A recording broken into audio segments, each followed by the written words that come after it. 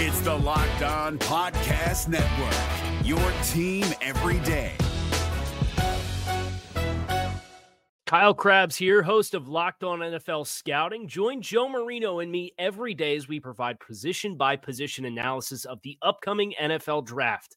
Check out the Locked On NFL Scouting podcast with the Draft Dudes on YouTube or wherever you listen to your favorite podcasts. You are Locked On Seahawks, your daily Seattle Seahawks podcast, part of the Locked On Podcast Network, your team every day.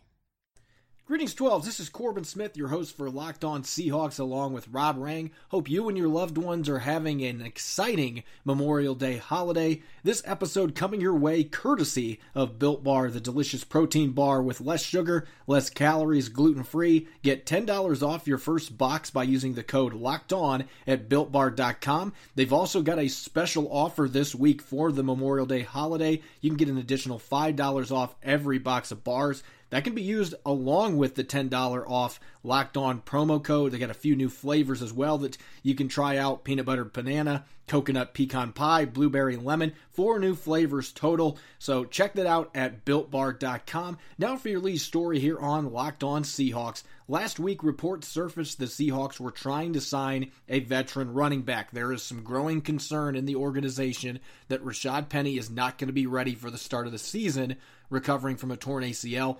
Likely to start the year on the PUP list, which would mean he would miss the first 6 games. So they've been linked to a couple of players, most notably Devonta Freeman, the former Pro Bowler for the Falcons. They reportedly offered him a 1-year deal. He turned that offer down. So the Seahawks quickly turned their attention to Carlos Hyde, and within 24 hours, Rob, they had reached a 1-year deal worth up to $4 million to bring the veteran back in as an insurance option, with Penny still recovering from that knee injury.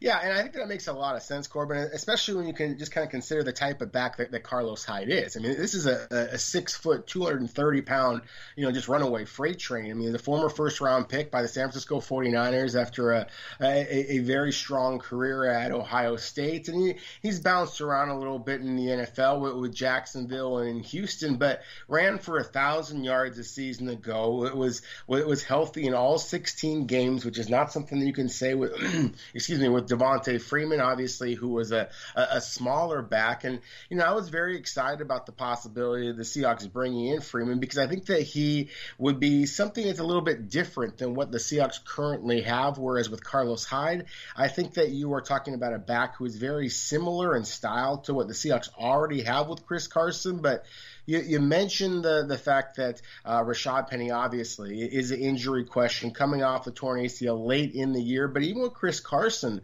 I think that Seattle has to be a little bit concerned with the cracked hip. I know there's been all this talk that he's going to be ready to go by when the regular season is set to start. But still, you want to have another back that knows exactly what to do.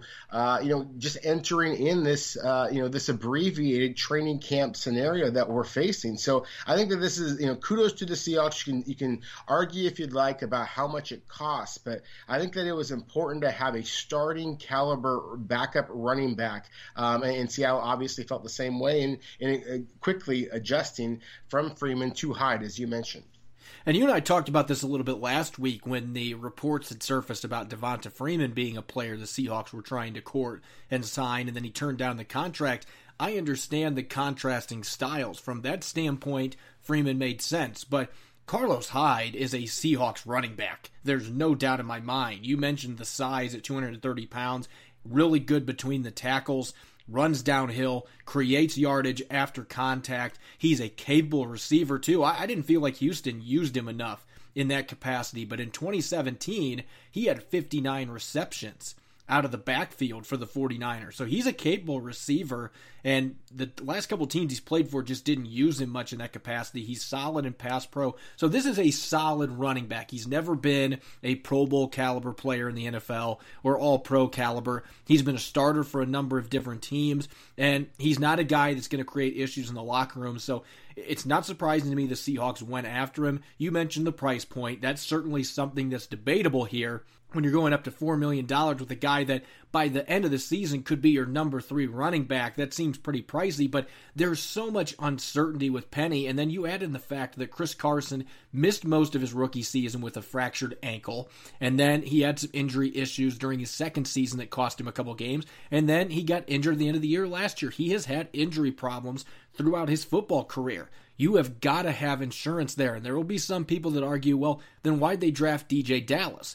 Well, they like DJ Dallas, but he is still pretty new to the running back position. He was a receiver when he went to Miami originally. So he's still learning the position. Travis Homer, we've talked about this time and time again. I like him as a third down back. I just don't know that he can be a workhorse in the NFL at just around 200 pounds. A little bit too light, even though he runs much bigger than what he looks like he is.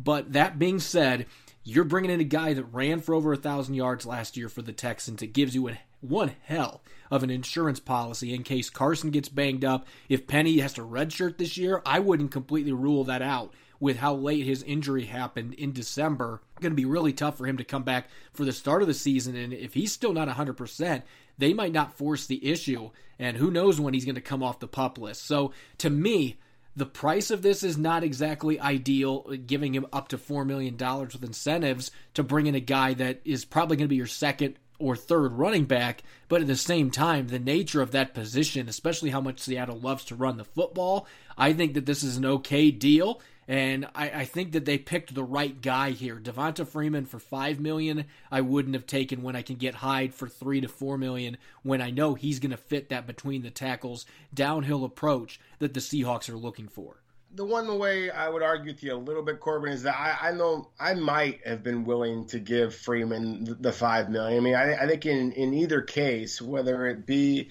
in Hyde, whether it be Freeman, I think that it all comes down to just how does the organization feel about their health. They get an interview when they get an interview opportunity. There's been some talk that Freeman perhaps is. Maybe looking towards the end of retirement kind of thing, and maybe is not ready to really fully commit to, and so all of those types of things I think are absolutely critical because this is Chris Carson's job, but at the same time, you do want to create a competitive situation. It's not just the durability issues that Carson's had. Of course, we all remember the fumble issues that he had a year ago. And so to me, it was critical that Seattle find themselves a legitimate starting caliber running back. I hear you and others that would say about DJ Dallas or say about Travis Homer, and I would just echo the exact same things that you just said, Corbin, as far as, Dallas's inexperience and Homer's lack of size. And with Carlos Hyde, again, you have a guy who was a proven commodity, and the Seattle needs to hit the ground running, literally and figuratively this season. And so I think that for the price point that you're talking about at this point in the season, I mean, there was a reason why I was, among those arguing that Seattle should have been considering a running back very, very early in this draft class. And it's just, again, because I think it is such a critical component of their offense. So to get a guy like Carlos Hyde at this point, I think it made an awful lot of sense for the Seahawks. And, again, it was fairly predictable just because of the way that they are built to be successful. When we return for the second quarter, we're going to continue 2 weeks of Seahawks what-if scenarios. This time, we're going back to 2005. How would history look if the Seahawks won the Lombardi Trophy at Ford Field in Super Bowl 40? Don't go away. You're listening to the Locked On Seahawks podcast, part of the Locked On Podcast Network, your team every day. As an avid weightlifter and distance runner, I'm always looking for an edge when it comes to nutrition, seeking quality-tasting protein bars without crazy additives. Since being diagnosed with celiac disease, my options have been pretty limited. Enter in the Built Bar, a low-calorie, low-sugar, high-protein, gluten-free protein bar that tastes like a candy bar.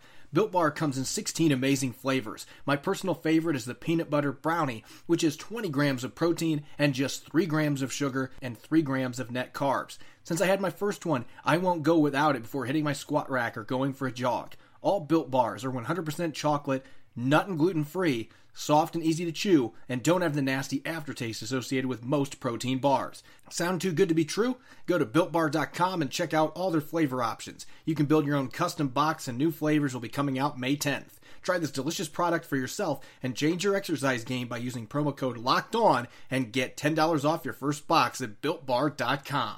Is your team eliminated from the playoffs and in need of reinforcements? Maybe it's time for a rebuild, or maybe they're just a player or two away from taking home the Lombardi Trophy. Either way, join Keith Sanchez and Damian Parson for Mock Draft Monday on the Locked On NFL Draft Podcast. They'll tell you which college football stars your team will be taking in the 2024 NFL Draft. Check out Mock Draft Monday on the Locked On NFL Draft Podcast, part of the Locked On Podcast Network, your team every day. Welcome back to the Locked On Seahawks podcast. I'm your host, Corbin Smith, along with Rob Rang. Later in the third quarter, going to mix things up a little bit. We normally do our mailbag segment in the middle of the show. We're going to close out the show answering your questions.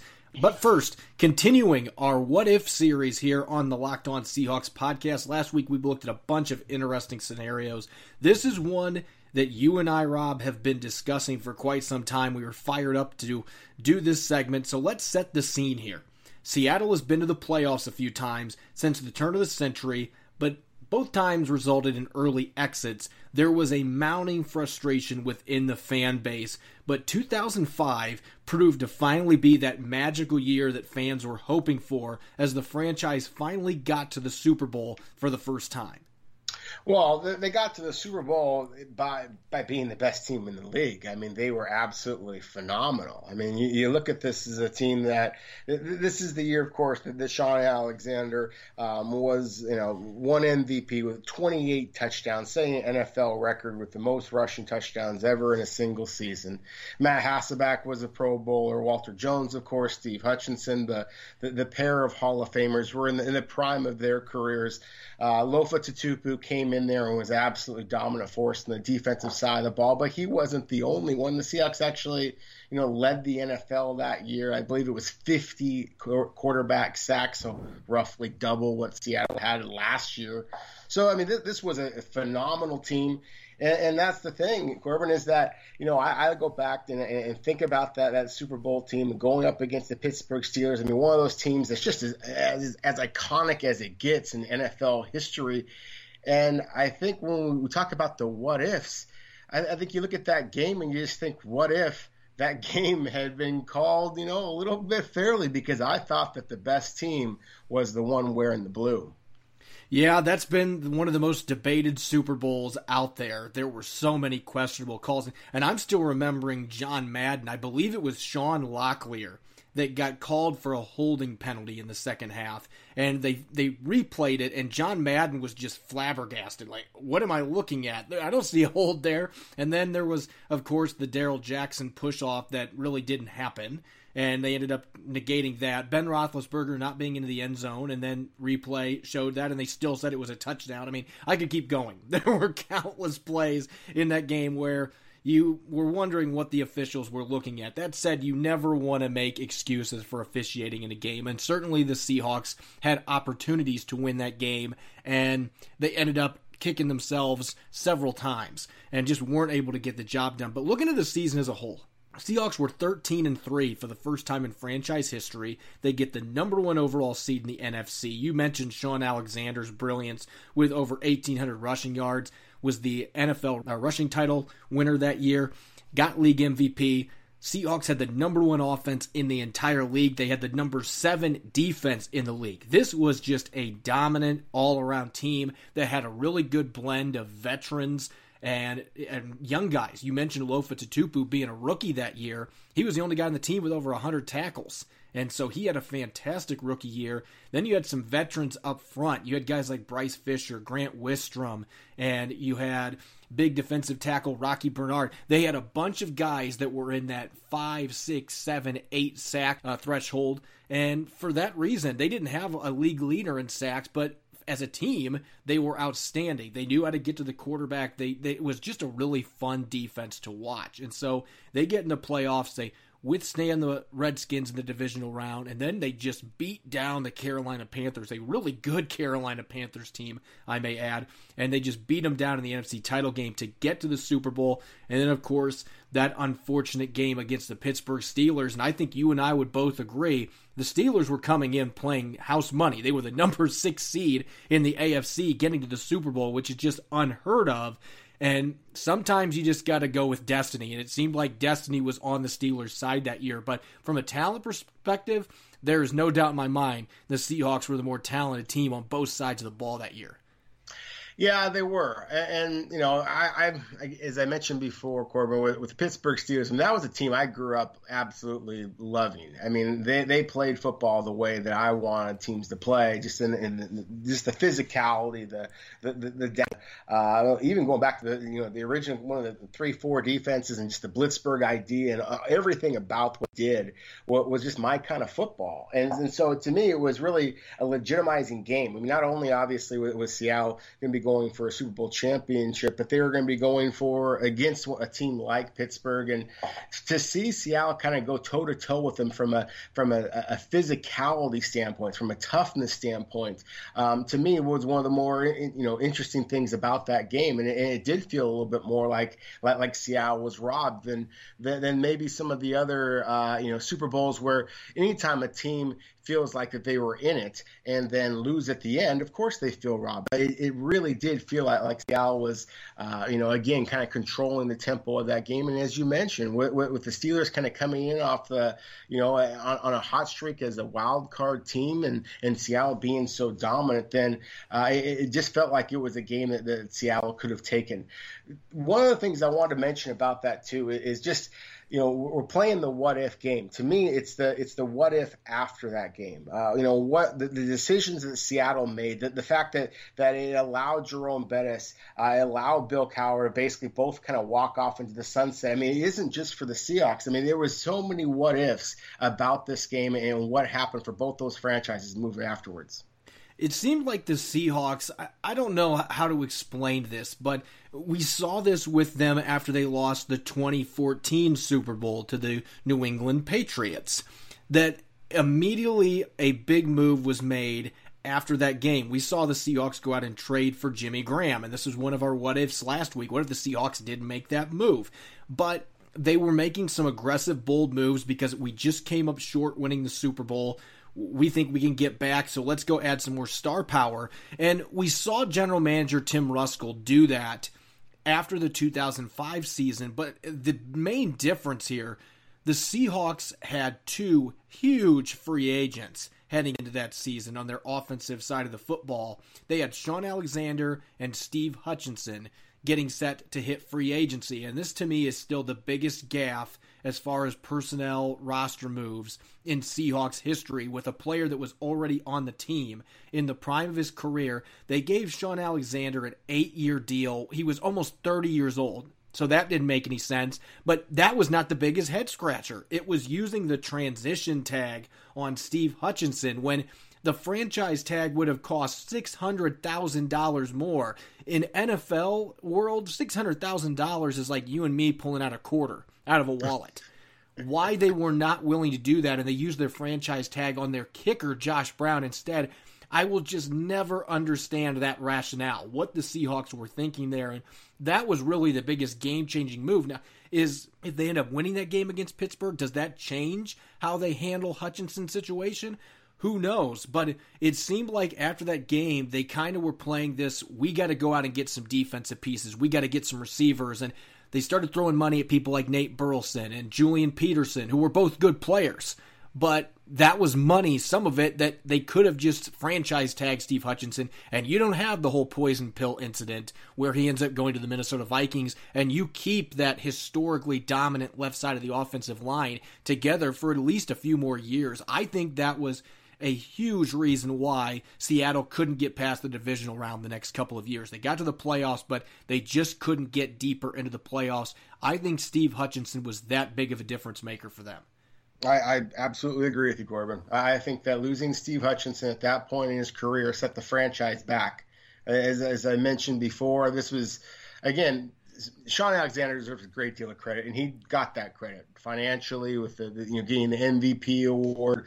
But Steve Hutchinson was a Hall of Famer for a good reason, and and it's rare that you're voted in the Hall of Fame, especially as an interior offensive lineman. You've played for a couple of different franchises, and so to me, that's just that much more of a testament to how great of a player that he was. And just as you well know, what a dominant left side of the offensive line that was.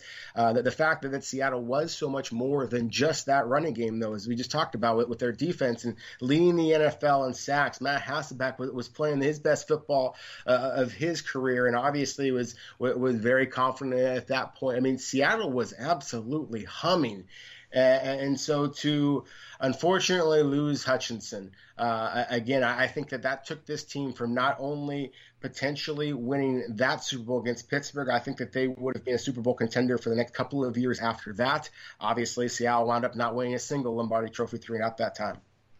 Yeah, I don't want this to turn into what if Steve Hutchinson, and I wrote an article about this today, but what if Hutchinson got the franchise tag? That really was the big difference maker here, though. Out of that Super Bowl loss, they used that money on Burleson and bringing in Julian Peterson. They traded for Deion Branch, eventually getting him from the Patriots, and they got some decent numbers out of Deion Branch, but he was never a game-changing talent for their offense the few years that he was in Seattle. And so, in hindsight, it was a decision at the time that left me scratch my head, and now we are nearly 15 years removed from that move, and it just baffles me. What was Tim Ruskell thinking, letting him go? And who knows? If they win the Super Bowl, they might make the same stupid decision. They might let him go and re-sign Sean Alexander. I mean, we don't know how all this plays out, but we know, looking back, that they could have kept both of those players. They could have re-signed Sean Alexander for that 8-year deal. As ill-advised as it was, they could have given him that deal and franchise tag Steve Hutchinson. That just meant they weren't going to be getting either Burleson or Julian Peterson. And I look at the statistics from the next year. I mean, Burleson didn't give him much on offense. His first season that he was with the team, they had enough quality receivers. There's just a number of different things that could have played out differently there. And I look at that game against the Chicago Bears, fast forwarding 1 year. They were playing the Bears in the divisional round. They had the ball past midfield, and they had, I believe it was 3rd and 2. I'd have to look back at the box score, but Matt Hasselbeck dropped back and ended up getting sacked when I think if they had Steve Hutchinson in the lineup, they would have given the ball right back to Sean Alexander and ran it down that really good Bears defense's throat. They were doing it without Hutchinson anyway. You put him into the lineup late in that game, I think Seattle wins in Chicago, and I think they have a great chance to get back to the Super Bowl and get redemption for that loss to the Pittsburgh Steelers. Yeah, exactly. And that's the thing, is that you took out one of the absolutely most critical components of the best running game in all of the NFL. I mean, and again, we talked about, we don't want to make this just about Hutchinson, but when you combine Hutchinson with Robbie Tobeck, who was a Pro Bowler in 2005, and again, obviously, Walter Jones with Max Strong as well, I mean, they were just a well-oiled machine. And all of those players, of course, came back in 2006, except for Hutchinson. So that was the difference. And so as far as you're saying, Corbin, you just don't understand it. I mean, I just don't understand it from a football perspective, and I don't think that many people can. I don't know how you can argue it. But I think that it is easy to go back in hindsight, when you consider the way that Sean Alexander's career unfortunately tailed off. I mean, but at that point, he had led the NFL in rushing 2 years in a row. He was the toast of the town, not only in Seattle, but in the NFL as the reigning MVP. It would have been difficult to let a player like that walk. And so I think that Seattle basically just made their top priority Alexander. I think that was a mistake because I believe that Hutchinson was the better player. But at the same time, I understand why they did that. Obviously, it just did not work out because they thought they were going to be able to get Hutchinson and Josh Brown and Sean Alexander back. And obviously, that was a critical mistake. And if they would have gotten back Hutchinson, who knows? Alexander might have been able to squeeze out another year or two of over 1,000 yards rushing. That's how big of a difference Steve Hutchinson made on that offensive line. And they really struggled to find a replacement for him. They rotated through 5 or 6 left guards in like a 3 or 4 year span, while Hutchinson was getting multiple first-team All-Pro selections with the Minnesota Vikings. So that move in hindsight really was the biggest difference maker. But who knows? Free agency might have played out totally different if the Seahawks won that Super Bowl.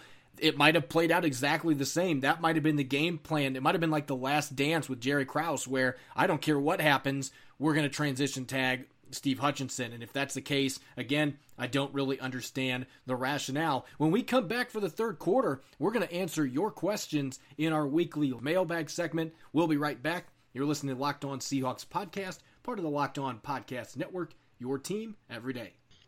Is your team eliminated from the playoffs and in need of reinforcements? Maybe it's time for a rebuild, or maybe they're just a player or two away from taking home the Lombardi Trophy. Either way, join Keith Sanchez and Damian Parson for Mock Draft Monday on the Locked On NFL Draft Podcast. They'll tell you which college football stars your team will be taking in the 2024 NFL Draft. Check out Mock Draft Monday on the Locked On NFL Draft Podcast, part of the Locked On Podcast Network, your team every day. Welcome back to the Locked On Seahawks podcast. I'm your host, Corbin Smith, along with Rob Rang. We're going to wrap up our Monday Memorial Day podcast with our weekly Locked On Seahawks mailbag. You guys dished out a ton of great questions. We're going to see if we can answer as many as possible here in this third quarter. First one coming from Luke Allen. I want to see more of Marquise Blair in 2020. How can Seattle incorporate him into the defense to get more playing time? Oh, that's a great question. I think that with Quandre Diggs, you have a guy that you have to have on the field, and I think that Marquise Blair is right there. And so the player that I did not mention is Bradley McDougald. Now, I love the instincts, the awareness that he possesses, but just in terms of a playmaker, I really think that Seattle has to try to get the young Marquise Blair onto the field alongside Quandre Diggs. I believe that they are both interchangeable. I think that Blair does have the physicality, being able to play strong side. Obviously, he's been a free safety as well, and so to me, that is why you should be able to expect Blair getting onto the field a lot more in 2020, just because he does have that versatility. I think you're going to see Seattle run some 3 safety packages. We're starting to see this happening in the league, and I'm not even talking about just big nickel. I wouldn't be surprised if the Seahawks start exploring that, where you have 3 safeties that are in the back half of the defense, and you can do some rotating. You can run some robber coverage out of that. You can do some disguises. I wouldn't be surprised if the Seahawks start to dip into that a little bit, especially how poorly the defense played at times last year. And, of course, the traditional big nickel. If you have a team that's got a really good tight end, I could see Marquise Blair being used against that tight end in coverage. There are ways to get him on the field. He's just got to show that he can earn the coaching staff's trust, because not knowing your assignments is the number one way to not be on the field for Pete Carroll. He wants guys that he knows are playing 100% speed-wise and know their assignments, and that was something all of last year that Pete Carroll echoed multiple times. There were some concerns there with trusting him. So without having an offseason that's normal to be able to get on the field and work on some of that stuff, we'll see what kind of jump that he makes. But there's no question about the talent Marquise Blair brings to the table. With McDougald being in the final year of his contract, you would think that he is going to be the starter in waiting for 2021 if he's not on the field a lot more this upcoming season. I wouldn't rule him out beating out McDougald for a position in the starting lineup at some point, as well respected as McDougald is. Blair, I think, has much higher upside, and you used a second-round pick on it, but he's got to earn those opportunities. And that was something last year. He had flashes on the field, but we just didn't see enough consistency, and obviously the coaches didn't see it on the practice field enough to get him out there on the field consistently. Jim Morris, second question. Is there any wiggle room with the cap at this point? Is Everson Griffin an option still? Clowney deal seems all but over. So what are your thoughts on this situation? Well, Corbin, I'll leave you to give out whatever numbers But what I will say is that obviously Seattle has been able to adjust their salary cap in terms of being able to get Carlos Hyde here recently, and so I think that they are always going to be willing to explore different options. Now that goes without saying, but to me, going back to the original point of the question, as far as the pass rushers are still available, I do still think that there's a possibility that Seattle is going to be able to bring in somebody else, perhaps Everson Griffin. I think that he is becoming more of a possibility than Jadeveon Clowney, just because of the fact that we're getting that much closer. I think the price point is going to be that much better for Griffin, who I still think is a quality football player. But it remains to be seen. To me, this is all about players now, whether or not they are willing to come in at a better price point than they have been. And that, to me, is why Seattle was able to come to a very quick agreement to Carlos Hyde, and they obviously have not been able to do the same thing with one of the pass rushers. I think the chances of signing either one of those players, Griffin or Clowney, went down some with that Hyde move, but you can always make salary cap space. And they've got several restricted free agents that they signed: Jacob Hollister, Brandon Jackson, David Moore, Joey Hunt. I think Hunt's probably the least likely of those players to get released, but none of those players would have a dead cap hit, and you could create up to $8 or $9 million in cap space by releasing those four. Now, I don't think they're going to be releasing all of those players, but my point is, if the gap between them signing somebody like Griffin and not signing him is between $4 or $5 million in cap space, they have the means to be able to do it by cutting a few players, which could be maybe David Moore and Brandon Jackson, or maybe it's Brandon Jackson and Hollister because of the tight end logjam that they now have. There are possibilities there for them to create room. That being said, I would think Griffin is the better chance of those two. At this point, I'm almost completely out on the Jadeveon Clowney thing. Now, this has been a weird offseason, so you can't rule anything out, but it just seems unlikely at this stage that we're going to see Clowney back in uniform unless he's going to take dramatically less than the best offer the team made months ago to him. And maybe that ends up happening, and he just ends up, his strategy backfires. I just don't see it, though, right now. Ray tweets, I'm curious about tight end usage, specifically how they will use Parkinson. It seems that they will be using more tight ends than ever this year, given how the offseason has went. I would love to see them run 2 tight end sets 50% or more of the time. So I guess he was asking what our thoughts on the tight end usage would be this year. Well, I think you're going to see tight ends being used a lot more often throughout all of the NFL. I mean, the success of teams that have been using dual tight ends has been well documented throughout this offseason. I think that Seattle is one of the teams, of course, that has had a great deal of success doing that. They just do it in a different way. There's so many teams who throw the ball to tight ends, of course, with the way that Seattle used George Fant, so successfully over the last couple of years. And that obviously is very, very different than how the Seahawks are going to be using Colby Parkinson. And so I, like our reader or like our listener, and thank you for the question, by the way, I'm very curious to see that myself. I mean, where Parkinson was at his best, in my opinion, at Stanford was, basically split out wide like a big slot receiver, and then occasionally used as an in-line tight end, occasionally used as an H-back or put in motion. And so I think that because, again, it's kind of like we talked about before with the defensive backs. It's the versatility of Marquise Blair. It's the versatility that Parkinson offers you that allows Seattle to be creative. When you're talking about a young player, you want to try and scale back on that versatility, but the skill set is one of the things that caused you to draft both of these Pac-12 players as early as you did.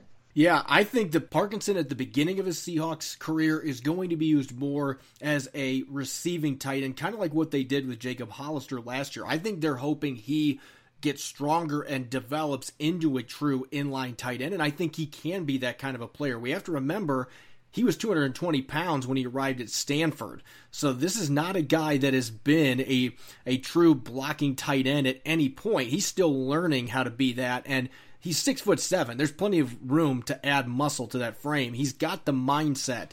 He's got to work with him as far as his technique goes and bulking up a little bit so that he can handle playing in the trenches. I think at some point he is going to be a true inline tight end, a guy that you can move all over the field. Right now, I think you're going to see him use him a bit more like they did with Jacob Hollister last year, though, where you're getting him outside and let him make some plays. I think you'll see some 3 tight end sets from the Seahawks this year with the players they brought in, as long as they can keep Will Dissly and Greg Olsen healthy. But they've got a lot of different types of players there, flexibility to move some of them out as slot receivers, and that creates matchup problems for opposing defense. Hunter tweets, what are the odds Antonio Brown is in a Seahawks uniform? Rob, this just won't go away, and unfortunately, from what I've been told, there is some legitimacy to this. Well, I still think there's probably only a 5 to 10% chance, but at the same time, I think that there is a chance. We've talked about that before with Harry and Lloyd and all that kind of stuff. I mean, that's the thing is that I think that if you are bringing in a guy like Antonio Brown, then some are going to question if you are being a little dumber. But the talent is undeniable. The rapport that he seems to have with Russell Wilson is something that you have to take into consideration as well. And again, I think what it all comes down to is the Seahawks are one of those teams, Corbin, we've talked about this so many times before, that they are willing to give guys an opportunity, especially if they are that gifted, and Antonio Brown certainly is that. I'm going to say 15%, and some might say, wow, that's kind of high. Well, I think it has to go back to that Russell Wilson-Antonio Brown relationship. It seems to me that this is something that has been known for a while now. There were pictures surfacing a few years ago when he was still with the Steelers that those two were working out in the offseason together. So they have a pretty strong rapport as it is. So if you're able to keep him on track and out of trouble, which is a huge if at this point in Antonio Brown's career, but if you were able to do that, there's no question this guy's a game-changing receiver. He instantly becomes your number one guy. Tyler Lockett and DK Metcalf are fantastic. But Antonio Brown had 6 straight years of over 100 receptions for the Pittsburgh Steelers. He's a Hall of Fame receiver. There's no doubt in my mind. Now, what he's done the last year or so is probably going to cloud the judgment of those who are trying to make that decision down the road of him getting into the Hall. Maybe he has some redemption, but I think the big issue here, more than anything, is that we don't even know if he's going to be able to play this next year. He's still got 3 investigations ongoing for personal conduct violations. He's had rape allegations against him, a number of other things. So he's got a lot of issues he's dealing with off the field. If they're going to sign him, it's not going to be anytime soon. So that's the big thing here. Josh Gordon, if he gets reinstated, then you can just sign Josh Gordon. You're good to go. Antonio Brown, you sign him, you don't know if he's going to get suspended or not because they're still trying to figure all this stuff out. And so the talent kind of gets put in the back there. You have to figure out, is he even going to be available to us? There's just a lot of obstacles here. So I'm going to say 15%. I still think it's pretty unlikely, but maybe there's a chance because of that dynamic. Him and Russell Wilson have a pretty good chemistry together. DeKalen Season tweets, what rookie after the 4th round will play the largest role for the Seahawks in year 1? I think that's got to be Alton Robinson. I just think that he's going to have some opportunities with the pass rush. I think that the talent is legitimate. I gave Alton Robinson a 3rd-round grade based on tape, and so I think that you see his burst up field, and so I just think that you are going to see him not only do I expect that he would probably log the most minutes of Seattle's late round picks, I think that he has the potential to make the most meaningful impact. Just because I think that he can be a guy that gets you a sack, gets you a forced fumble. That's certainly something that he did throughout his career. And to me, one of the things I liked most about him is the fact that he did kind of have a knack for playing his best games in kind of big moments. I mean, like 2 sacks in the Senior Bowl game itself. I mean, I personally would have rather seen him dominate the Senior Bowl practices rather than the game, but still, there's something to be said for that. And so I think that that's the kind of thing that as a day 3 draft pick, you got to have an eye-popping play. And so I think, to me, he's the guy that has the ability to do that. So this question's a little misleading because it says after the 4th round. So does that mean I can't pick Parkinson or DJ Dallas? I would assume so. If that's the case, I agree with you on Alton Robinson because I don't see, we've talked about this before, I think Freddie Swain could have a chance to be a return guy right away. I don't see him making an impact on offense as a rookie. And then your 7th round pick, Stephon Sullivan, has a ton of upside, but he's going to be fighting just to make the roster right off the bat, with all the tight ends they've got and the number of receivers they have as well. And so to me, Alton Robinson is the best setup to be able to immediately contribute. If I'm allowed to include 4th round picks, then Parkinson is easily my answer because just his red zone impacts we've talked about several times.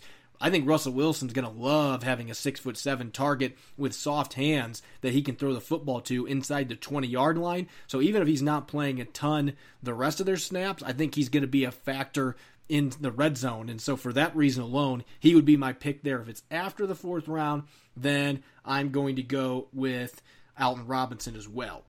Last question here, closing out our mailbag. This one coming from Pim Lubbers tweets, who do you anticipate starts on the offensive line And do you expect them to be better than last year's starting 5, specifically in pass pro? So early prediction here, Rob, who's going to be the starting 5 for the Seahawks up front? Well, of course, Dwayne Brown, left tackle. And then I do think that I don't know. I mean, Jamarco Jones and Phil Haynes, I'm really, I want to see those two young players battle it out. I know that Mike Tapati is the incumbent. I'm going to go with Phil Haynes. He's the player that I believe in his talent. So I'm going to go with Phil Haynes. I think it's going to be BJ Finney. He actually has a chance at kind of pushing Joey Hunt. I'm going to go with the incumbent on that one. But I do think that Finney is a legitimate player. But right now, I'm going to go with Dwayne Brown. I'm going to go with Phil Haynes. I'm going to go with Hunt as your center. At the right guard position, I think it's going to be Damian Lewis. That's kind of going back to our last question about the rookies that maybe are not getting a lot of attention. Obviously, Damian Lewis is a third-round pick, and so it would have been different than the question. But I think that he is your kind of unheralded rookie who makes an immediate impact. Damian Lewis is your starting at right guard. And, of course, Brandon Shell is your right tackle. So you and I are going to differ on just one. I'm going to go with Dwayne Brown at left tackle, and I've got Phil Haynes winning that left guard job as well. I've got BJ Finney as the starting center. I think Joey Hunt's obviously going to be in the mix there, but they didn't give BJ Finney a 2-year deal worth $8 million to ride the pine. I think he is going to be the guy at center. Damian Lewis is going to be the right guard. And I think that right now it would be a major upset if anyone else is starting over there. Obviously, Jordan Simmons, a player they really like, but he has not been able to stay healthy. So I think that's Damian Lewis's job to lose right off the bat as a rookie. And then Brandon Shell is going to be your starter at right tackle. This is going to be my one caveat here.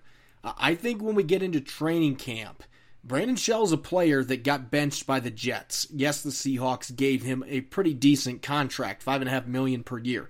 But I still think Jamarco Jones, they're going to look at him at guard. I think they'll look at him at tackle. I know he is not the best fit at right tackle, but he's played some snaps there. I wouldn't be surprised if there's an open competition there, even with the contract they gave Brandon Shell. That would kind of be my caveat here. I think Shell's going to be the guy, but I would not be stunned if you end up having Jamarco Jones playing there on the right side because they really like him, and he's now going into his third season. You want to get him on the field. I think his better chance to make an impact right now, though, is at tackle than the guard spots with all the players that they've added there. So going with the last part of that question, I do think this group is going to be better in pass protection with some of the additions they've made. BJ Finney is outstanding in pass pro based on the film that I've had a chance to watch. And so I think he's going to be an upgrade at that position. You look at the guard spots, Phil Haynes played fairly well in pass pro in that second half against the Packers. He's got pretty good film from his Wake Forest days. And Dwayne Brown's still going to be a rock at left tackle. Brandon Shell might be a little better right tackle in terms of pass pro than Jermaine Ifedi. Run blocking, I think Ifedi probably gets the advantage there. Maybe a wash overall, but I think he's a little better in pass pro. So I think you look at that group, Damian Lewis is a guy that has some issues sometimes moving laterally, but as a pass protector in a phone booth, he is really sound. So I think this group is going to be better. Are they going to be an elite pass protection group? Probably not. But I think they're going to be a little better in that regard than last year. Make sure to follow me on Twitter at Corbin Smith NFL. You can follow Rob at Rob Rang.